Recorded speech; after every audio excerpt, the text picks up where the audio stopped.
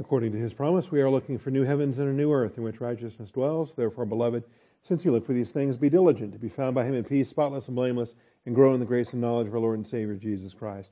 Our growth comes through the Scriptures. We can turn to Philippians 4 tonight, where we will resume our study from 1 week ago.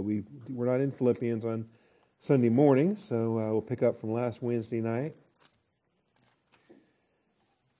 Philippians 4, I can do all things through him who strengthens me. Nevertheless, you have done well to share with me in my affliction. We'll be taking a look at kind of tying those details together and looking at 15 through 19. You yourselves also know, Philippians, that at the first preaching of the gospel after I left Macedonia, no church shared with me in the matter of giving and receiving, but you alone. And what happens when you're down to your last supporter? And what happens when your last supporter stops? And so now you're down to less than your last supporter. And that's where Paul was. And so these things become quite interesting. All right, before we get started, let's take a moment for silent prayer. Ask our Father for his blessings on our time of study. Shall we pray?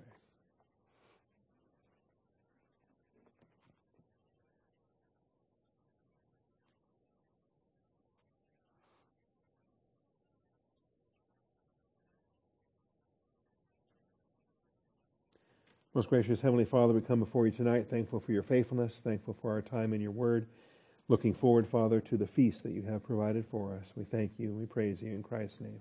Amen.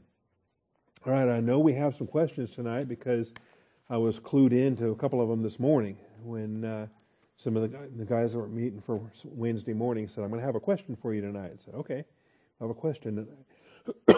So I believe Bill had a question. I think Wes had a question. I think Doug had a question. I didn't see the email. So let's get a microphone to Bill. We'll start with Bill.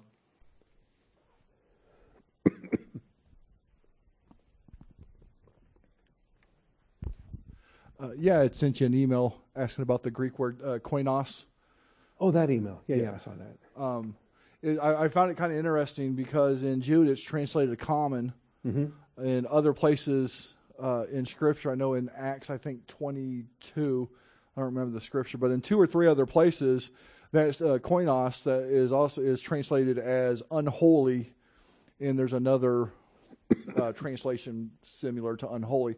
So I just found it kind of interesting, and I was wondering if you could explain why it has such a variant of translations, because common and unholy are two totally different things. Yeah, it seems like it, but they're really not, and so I'll explain. So yeah, in Jude 3, Jude says, Beloved, while I was making every effort to write to you about our common salvation, I felt the necessity to write to you appealing that you contend earnestly for the faith, which was once and for all handed down to the saints. And so that word common is the koinos you're asking about. And so whether you click on common there or whether you come over here and click on koinos here, either way, you can pull that up and do your word study on koinos.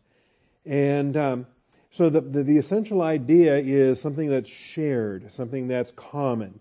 That's the root idea behind koinos, is that it's shared. That's why the Koine Greek is the common Greek. When Alexander had to take Doric and Ionic and Corinthian, all these different Greek dialects in Macedonian, he wasn't even a Greek, he was a Macedonian, and take all these different Greek dialects and put them together into a Koine, into a common Greek, that's what that's about. And that's why fellowship is koinonia. Because when you have fellowship, you have things in common. That's fellowship, or koinoneo, or sun koinoneo, as we've been seeing in Philippians. And even the fellowship of the sufferings, or even the fellowship of the afflictions that we've been looking at, have koinos terms. So, it all comes from this family, and the koinos family is pretty extensive, or maybe not. That's kind of modest, actually. Koinonia, koinos, koinao, koinonos, koinoneo, sun koinoneo, and koinonikos. All right, and you got adjectives and adverbs and other expressions all through there. So the idea, though, so where does it come across to unholy then? And that really comes across in a theological concept, and it comes from the Old Testament, it comes from the Hebrew. But the idea is that if it's the idea of being holy means it's set apart to God, set apart for God's use, set apart for God's good pleasure. And so you have some things that are holy, and then some vessels, for example, that are for common use, because they're not set apart for God's good pleasure. So, you've got the drinking vessels that you have for the temple service, and then the drinking vessels you have just, around the house for whatever. So that's why, if it's common, then it's in contrast to what's sanctified or what's set apart is. So it's like a common unholiness, kind of like what it was speaking of in, I think, Acts 22. Probably, yes. And so, unclean, common, unholy, these are the different ways that it's rendered. Acts 10, Acts 10:14, Acts 10:28, Acts 11:8. And it's just a conceptual idea of what's common as opposed to what's set apart. So it's special as opposed to ordinary, or for God's good pleasure as opposed to whatever else. All right? My other question real quick is... And Chris, you can open that door if you want. I think you're blocking it. All right. Is Jude 21? Jude 21. Yes, sir. Uh-huh. Keep yourselves in the love of God. Oh, yeah. And you asked me about that this morning, and I said, I want to look at that. And I forgot. Keep yourself in the love of God, waiting anxiously. It's a marvelous expression. Let me simply add a note to this. And that way I can follow up. It's puzzled me every time I read it. Mm-hmm. So several times I haven't been satisfied through the different commentaries I've read. I haven't been satisfied with the answer of what it means to keep yourselves in the love of God. Well, especially since Romans 8 says, what can separate us from the love of God which is in Christ Jesus? Neither life nor death nor things present nor things to come nor any created thing. What can separate us from the love? So if nothing can separate us from the love of God, then why bother having an imperative saying, keep yourself in the love of God? So I'm going to look at this, because you got the Romans 8 question compared to Jude 21. And I'll get this ready for next week and have that ready to go, because it's a neat question. I will say, though, that in Romans 8, the idea of not being separated from the love of God is for individuals as we are redeemed, saved. It's an eternal security passage, essentially, that we are, in Romans 8, there's no condemnation, there's no separation. And so in Christ, we can't lose our salvation, we can't be separated from the love of God. This passage, however, is not an individual text. It's related to the corporate, the body of believers there. In fact, the verse before verse 21, but you, beloved, building yourselves up on your most holy faith, praying in the Holy Spirit. That's a corporate function for the body of Christ. As we edify one another, as we serve one another, as we pray together, keep yourselves plural, as a flock, as a church, as a body of believers, keep yourselves plural in the love of God. And so I think that's got more of a corporate emphasis, and that's why I want to study it this week and have a better answer for you next week, so that a church can be walking in love. Yeah, because if you look at like the verse you mentioned all the way down to 24 or 25, it all seems to have a corporate. It's all plural. Everything you mentioned there is plural. So yes, it's all plural, related to the local assembly. Right. Thank you. All right. No, thank you. All right, now, Doug, you had a question also? 1 Samuel 16:14. That's where it starts, actually. Okay. An evil spirit from the Lord terrorized him? Yeah. Yeah. An evil spirit from the Lord. Right. Just, who is that? And what's that about? I don't know his name, but it's an evil spirit, and he's from the Lord. Okay, that's the silly answer. But first, here's a great passage to go with this. 1 Kings 22:22. Okay. I can always remember 22:22 because that's the road that goes west out of Austin. But 1 Kings 22:22 talks about a scene in heaven where you've got God is asking for volunteers, right? And he wants King Ahab is going to go and fall at Ramoth Gilead. So in a context here, this is the prophet Micaiah. He says in verse 19, therefore hear the word of the Lord. I saw the Lord sitting on his throne, all the hosts of heaven standing by him on his right and on his left. Remember, when you got a right and left separation, that means we're talking about elect on the one hand and fallen on the other hand, right? Like sheep and goats. Well, here's the hosts of heaven, elect angels, fallen angels. And the Lord said, who will entice Ahab to go and fall at Ramoth Gilead. And one said this, while another said that. Then a spirit came forward and stood before the Lord and said, I will entice him. And the Lord said, how? And he said, I will go out and be a deceiving spirit in the mouth of all his prophets. Then he said, you are to entice him and also prevail. Go and do. Right? Go and do so. And so this gives us kind of an interesting kind of backstory to heavenly politics, angelic politics, because there's fallen angels that would just love to attack a believer, right? Satan couldn't wait to get his hands on Job, for example. And these guys are standing in line waiting, because this is not just a Jew, it's a king. It's a Jewish king they're going to make fall in the battlefield. So that's kind of fun, right? For a fallen angel, So I think that's what we have in view then when an evil spirit from the Lord terrorizes Saul, is that Saul has been given over. God's judgment function has given permissive will for a fallen angel then to come and afflict Saul. And we see that again and again. It got so bad, the demonism got so bad in Saul's life that not even David's music playing was able to soothe it or calm it on those occasions. So you're in pretty deep angelic conflict at that point. That's where Saul was. You're welcome. All right, and Wes, did you have a question too? So there's 264 widely accepted miracles in the Bible. This morning we were talking about the book of Daniel, of another one that you considered a miracle. I was wondering, are there any other events that you consider miracles that aren't on that list that you can think of? Oh, that's a great question. Things that are not normally thought of as miracles that were quite likely miraculous in how God provided. I'd have to think about that. So we were talking this morning about Daniel chapter 1, and when Daniel and his friends didn't want to defile themselves with the choice meal. We're familiar with this because Nebuchadnezzar had assigned their diet. And Daniel made up his mind. He gave them Babylonian names. He put them in the Babylonian school. He gave them the Babylonian diet, all the choice foods from his own table. And Daniel made up his mind that he would not defile himself with the king's choice food or with the wine which he drank. And we don't know all the details. Wine is not in itself defiling. And we don't even know what kind of food is, could have been pork or some unclean thing that a Jew couldn't eat. But there's nothing defiling about wine unless there's a connection with idolatry. If somehow the wine had been poured out as a libation to Marduk or one of the Babylonian gods, or if the meat had been sacrificed to idols and so forth, whatever the case was, Daniel's conscience was not good with eating this meat and drinking this wine. And so he makes this request. So he sought permission from the commander of the officials that he might not defile himself. And then this phrase in verse 9, God granted Daniel favor and compassion in the sight of the commander of the officials.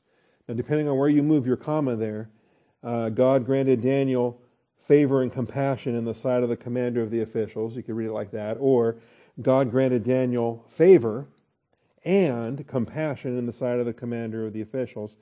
In any event, he gets a test for 10 days. He gets to eat vegetables only, and then he gets inspected. And after 10 days later, they were fatter than all the other servants, and the guy was happy and said, "Okay, you can keep doing the vegetable diet."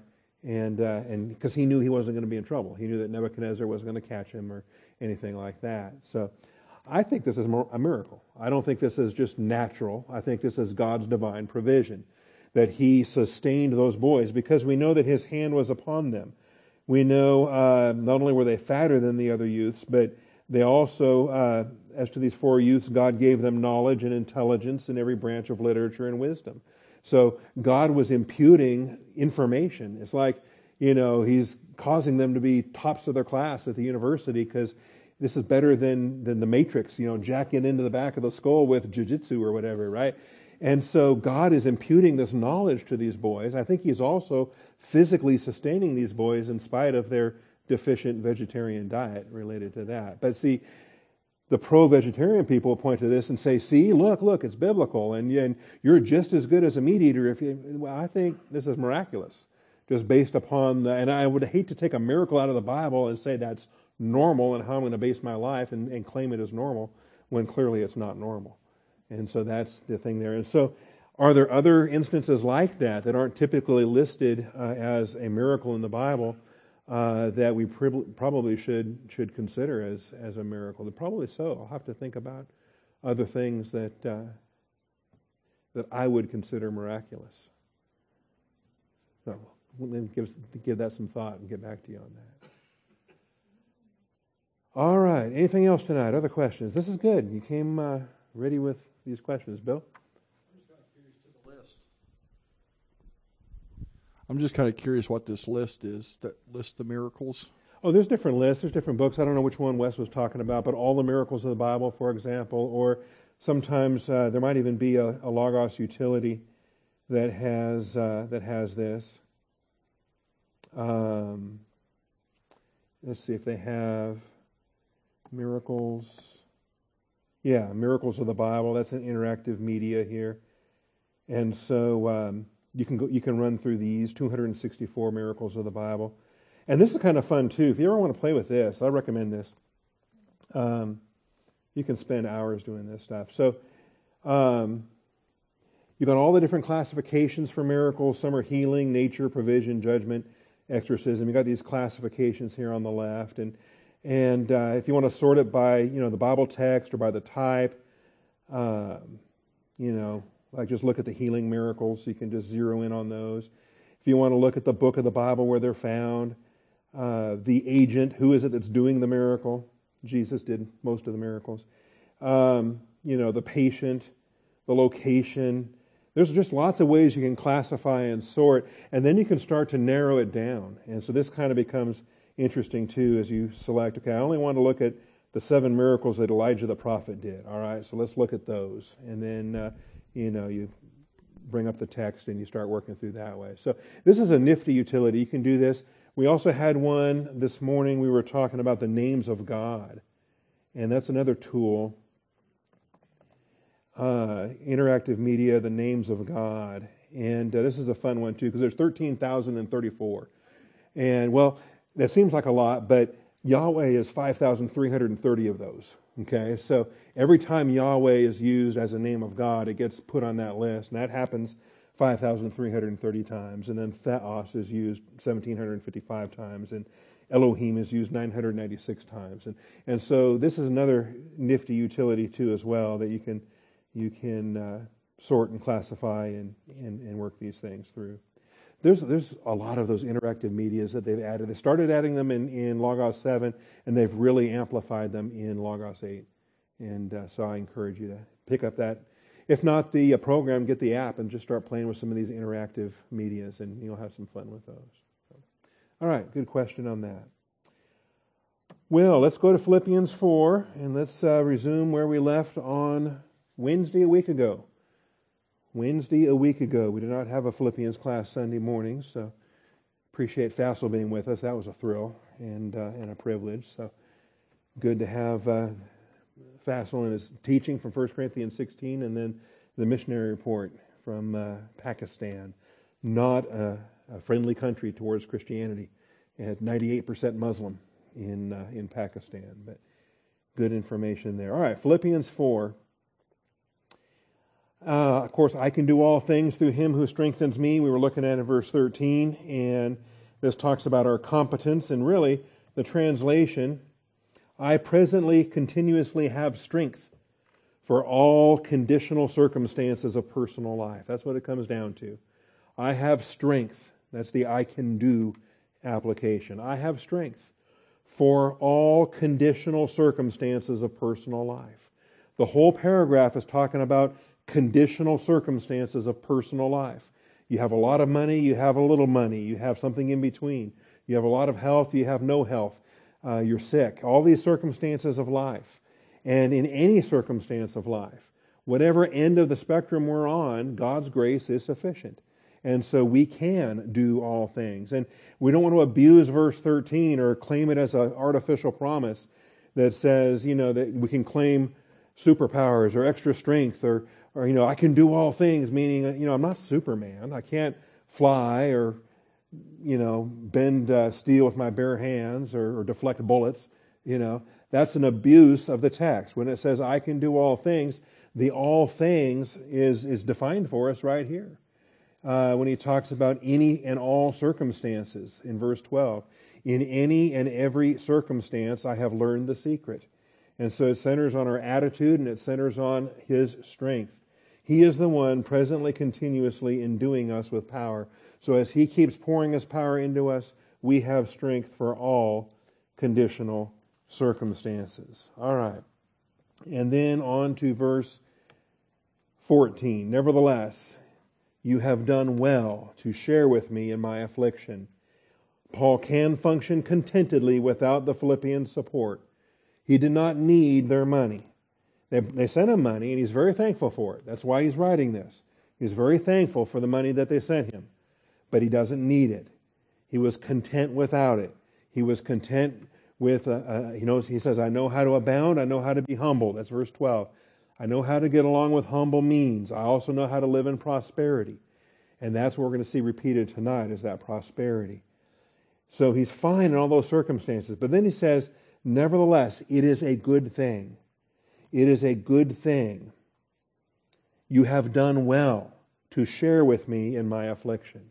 And that's the well done, good and faithful servant. That's what's well pleasing to the Lord, is that they identified with Paul's need and they wanted to come alongside in a spiritual ministry of support.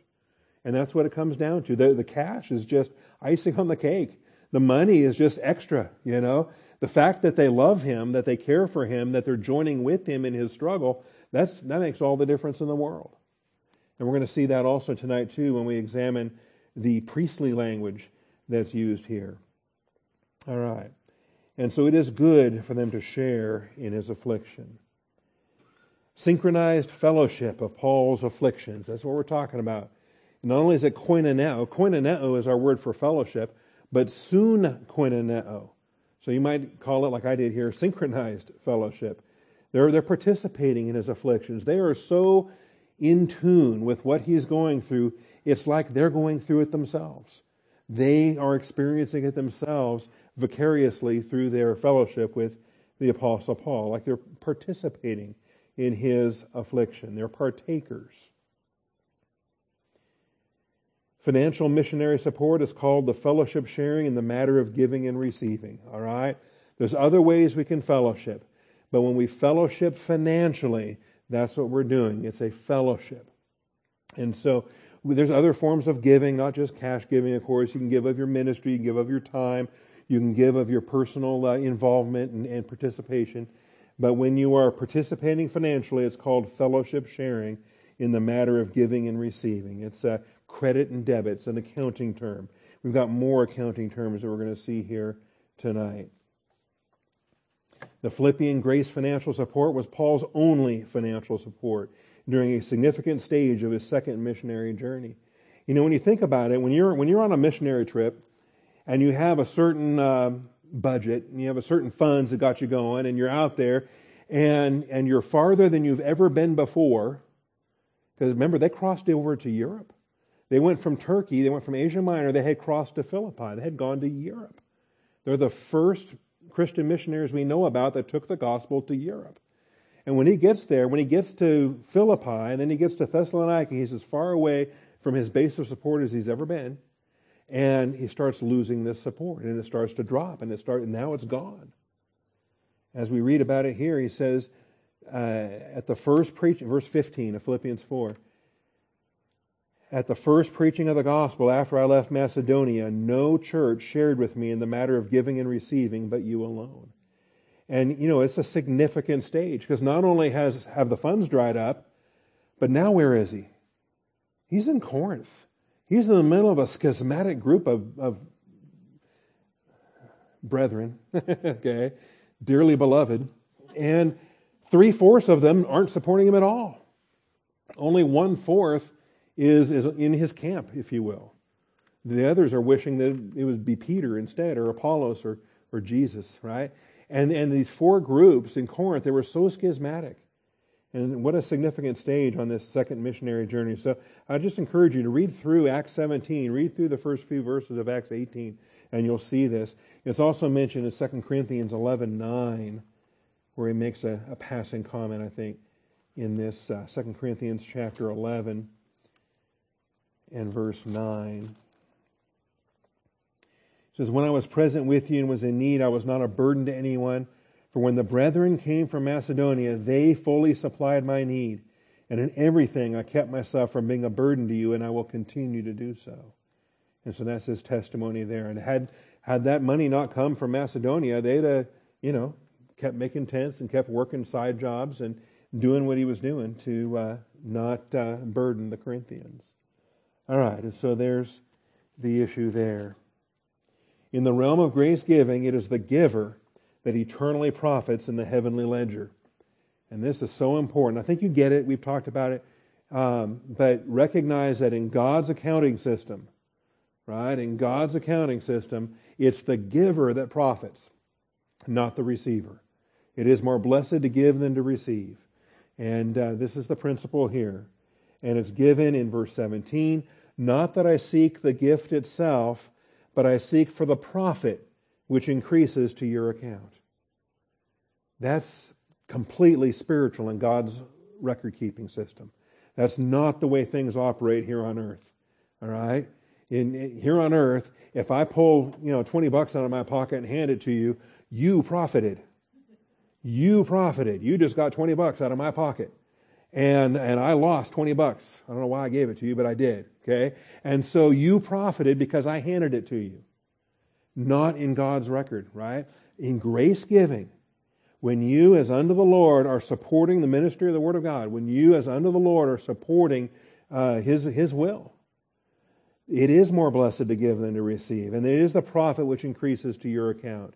The Philippians paid for Paul's support, but it was the Philippians who were profiting. It's called laying up treasure in heaven, as Jesus talks about it in Matthew 6, verses 19 through 21. It's spoken of in Proverbs. And I know we looked at these before, but it's been a week, and some of us have slept since then.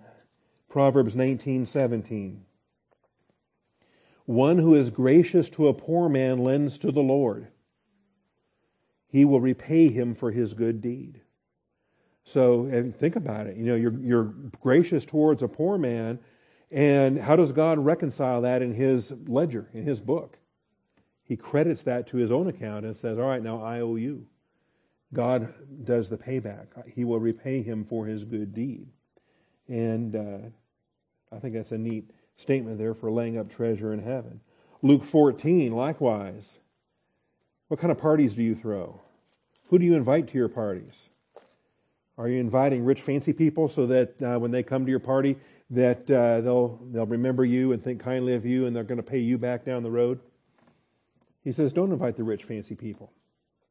He said, when you give a luncheon or a dinner, do not invite your friends or your brothers or your relatives or rich neighbors. Otherwise, they may also invite you in return, and that will be your repayment. And you get this mutual supportive, mutual admiration society that just keeps throwing parties for one another. But when you give a reception, invite the poor, the crippled, the lame, and the blind, and you will be blessed, since they do not have the means to repay you, for it will be repaid at the resurrection of the righteous. And man, there's an application there, I tell you. And it's when you are serving someone that has no possible means to pay you back, what a joy. All right, 1 Timothy 6, 17 through 19. Real quickly, we'll just run through these and then we'll cover new ground tonight. 1 Timothy 6.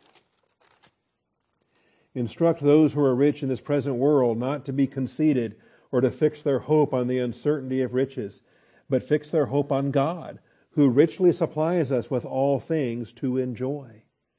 The reason why He's provided abundantly so that you can enjoy how good He is. And, of course, if you lose your spiritual perspective, Satan can make you rich too, and that's not for you to enjoy. Okay? So we want to understand this. Instruct them to be good, to be rich in good works, to be generous and ready to share. How terrible is it if God makes you rich, but then you don't follow up by being rich in good works and generous and ready to share, storing up for themselves the treasure of a good foundation for the future so that they may take hold of that which is life indeed. And they think they're living the good life, and they haven't taken hold of life indeed. Remember, Jesus talked about that rich man. He had so much, he needed to tear down his barns and build bigger barns, because it never once crossed his mind that his barns were perfectly fine, and then whatever doesn't fit in the barns, go ahead and just share it. There's folks that need it. Never crossed his mind. The only thing he could think of was, I need bigger barns because I don't want to share a nickel. That was his attitude. And Jesus said, you fool. Called him a fool. Said, tonight your soul is required of you. And now who's going to own your barns? Right? Hebrews 10:34. If your house gets confiscated, are you going to rejoice? These guys did. Hebrews 10:34. Remember verse 32 says, remember the former days when after being enlightened you endured a great conflict of sufferings. We believe that Hebrews was written to former Levitical priests, and they had gotten saved after Pentecost, and they had named the name of Christ, and boy, that didn't sit well with their peers. You can imagine a very quick expulsion from the Sanhedrin and very quick consequences. Partly by being made a public spectacle through reproaches and tribulations, partly by becoming sharers with those who were so treated. It's a fellowship opportunity to suffer with the body of Christ. For you showed sympathy to the prisoners. Imagine that. So, take yourself away from America. Take yourself away from a culture where it's safe and protected, and you don't get tortured for being a Christian. Not here, not yet. Okay?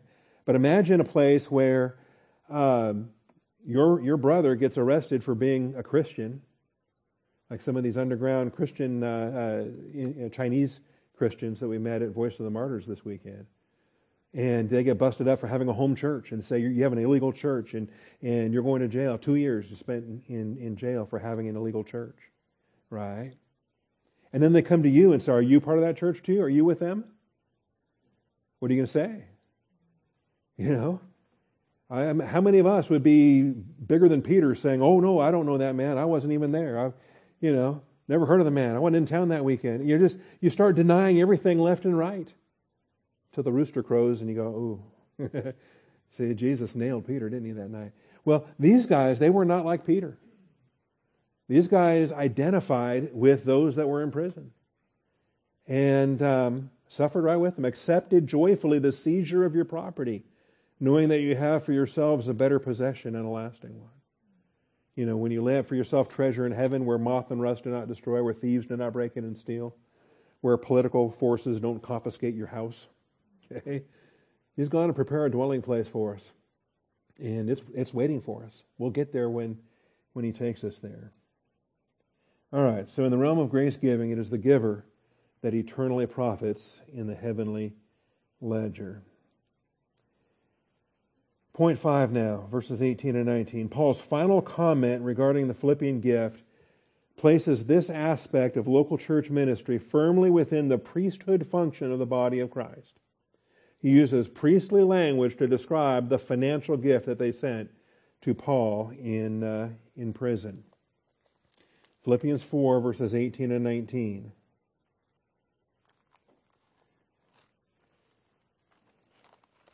Paul's final comment regarding the Philippian gift places this aspect of local church ministry firmly within the priesthood function of the body of Christ. Think about it.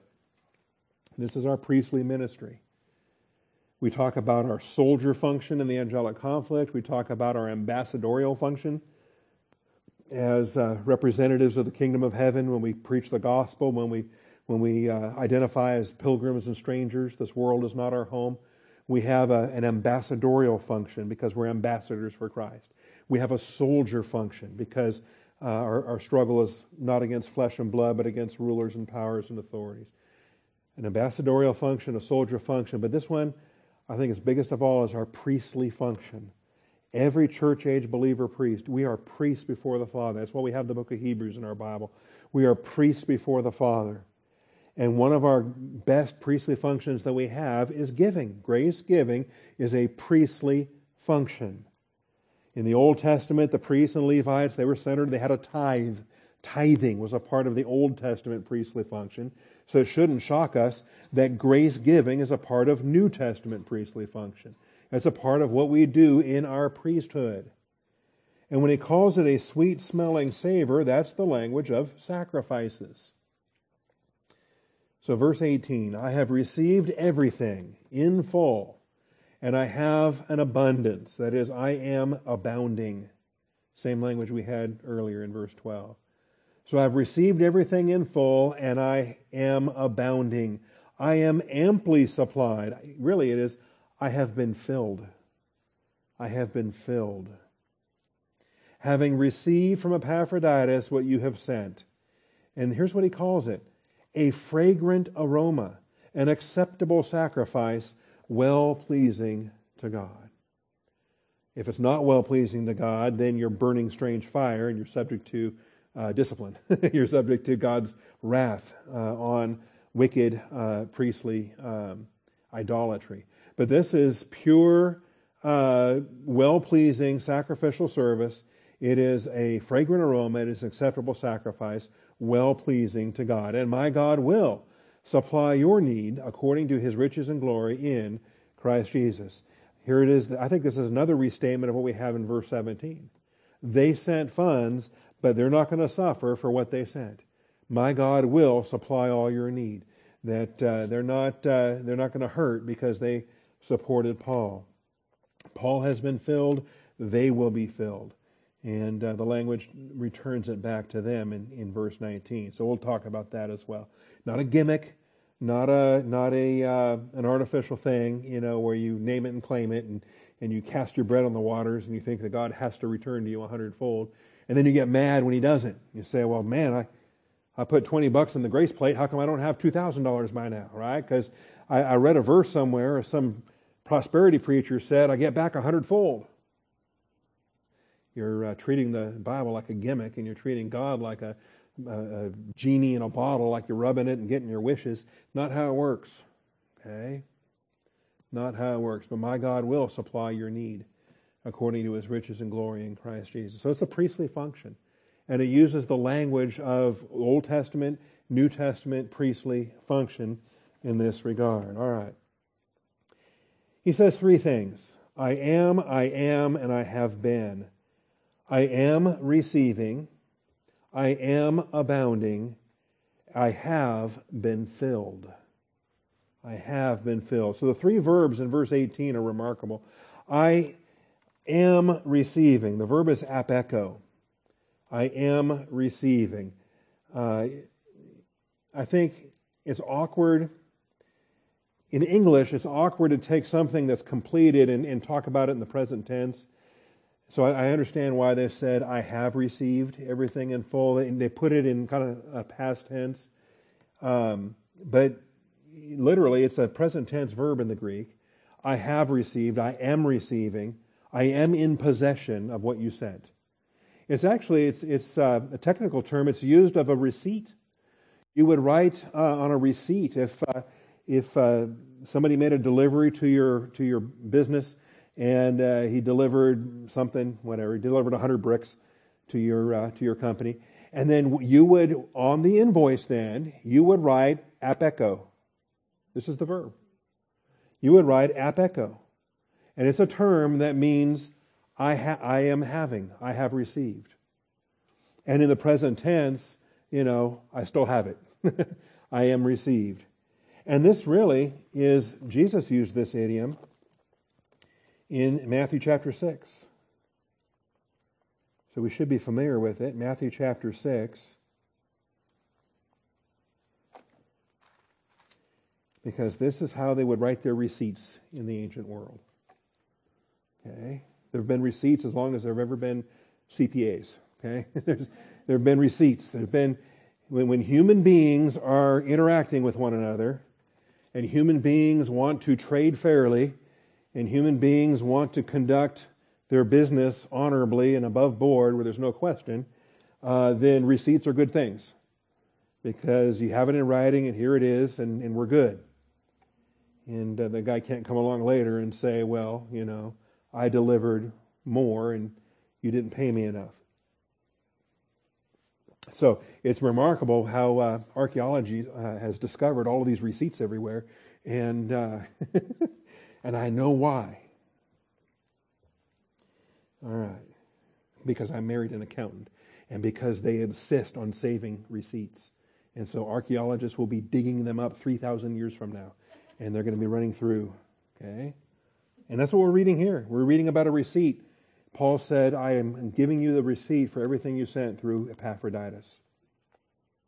Jesus used it when he says, beware of practicing your righteousness before men to be noticed by them. Otherwise, you have no reward with your Father who is in heaven. If your Christian walk is just a show, if you're here putting on a show trying to impress somebody, that's not Christianity. And if that's what you're doing, you're not going to get rewarded for that. You're just putting on a show for a human being to be impressed with you. That's pathetic. And so he says, when you give to the poor, do not sound a trumpet before you as the hypocrites do in the synagogues and in the streets, so that they may be honored by men.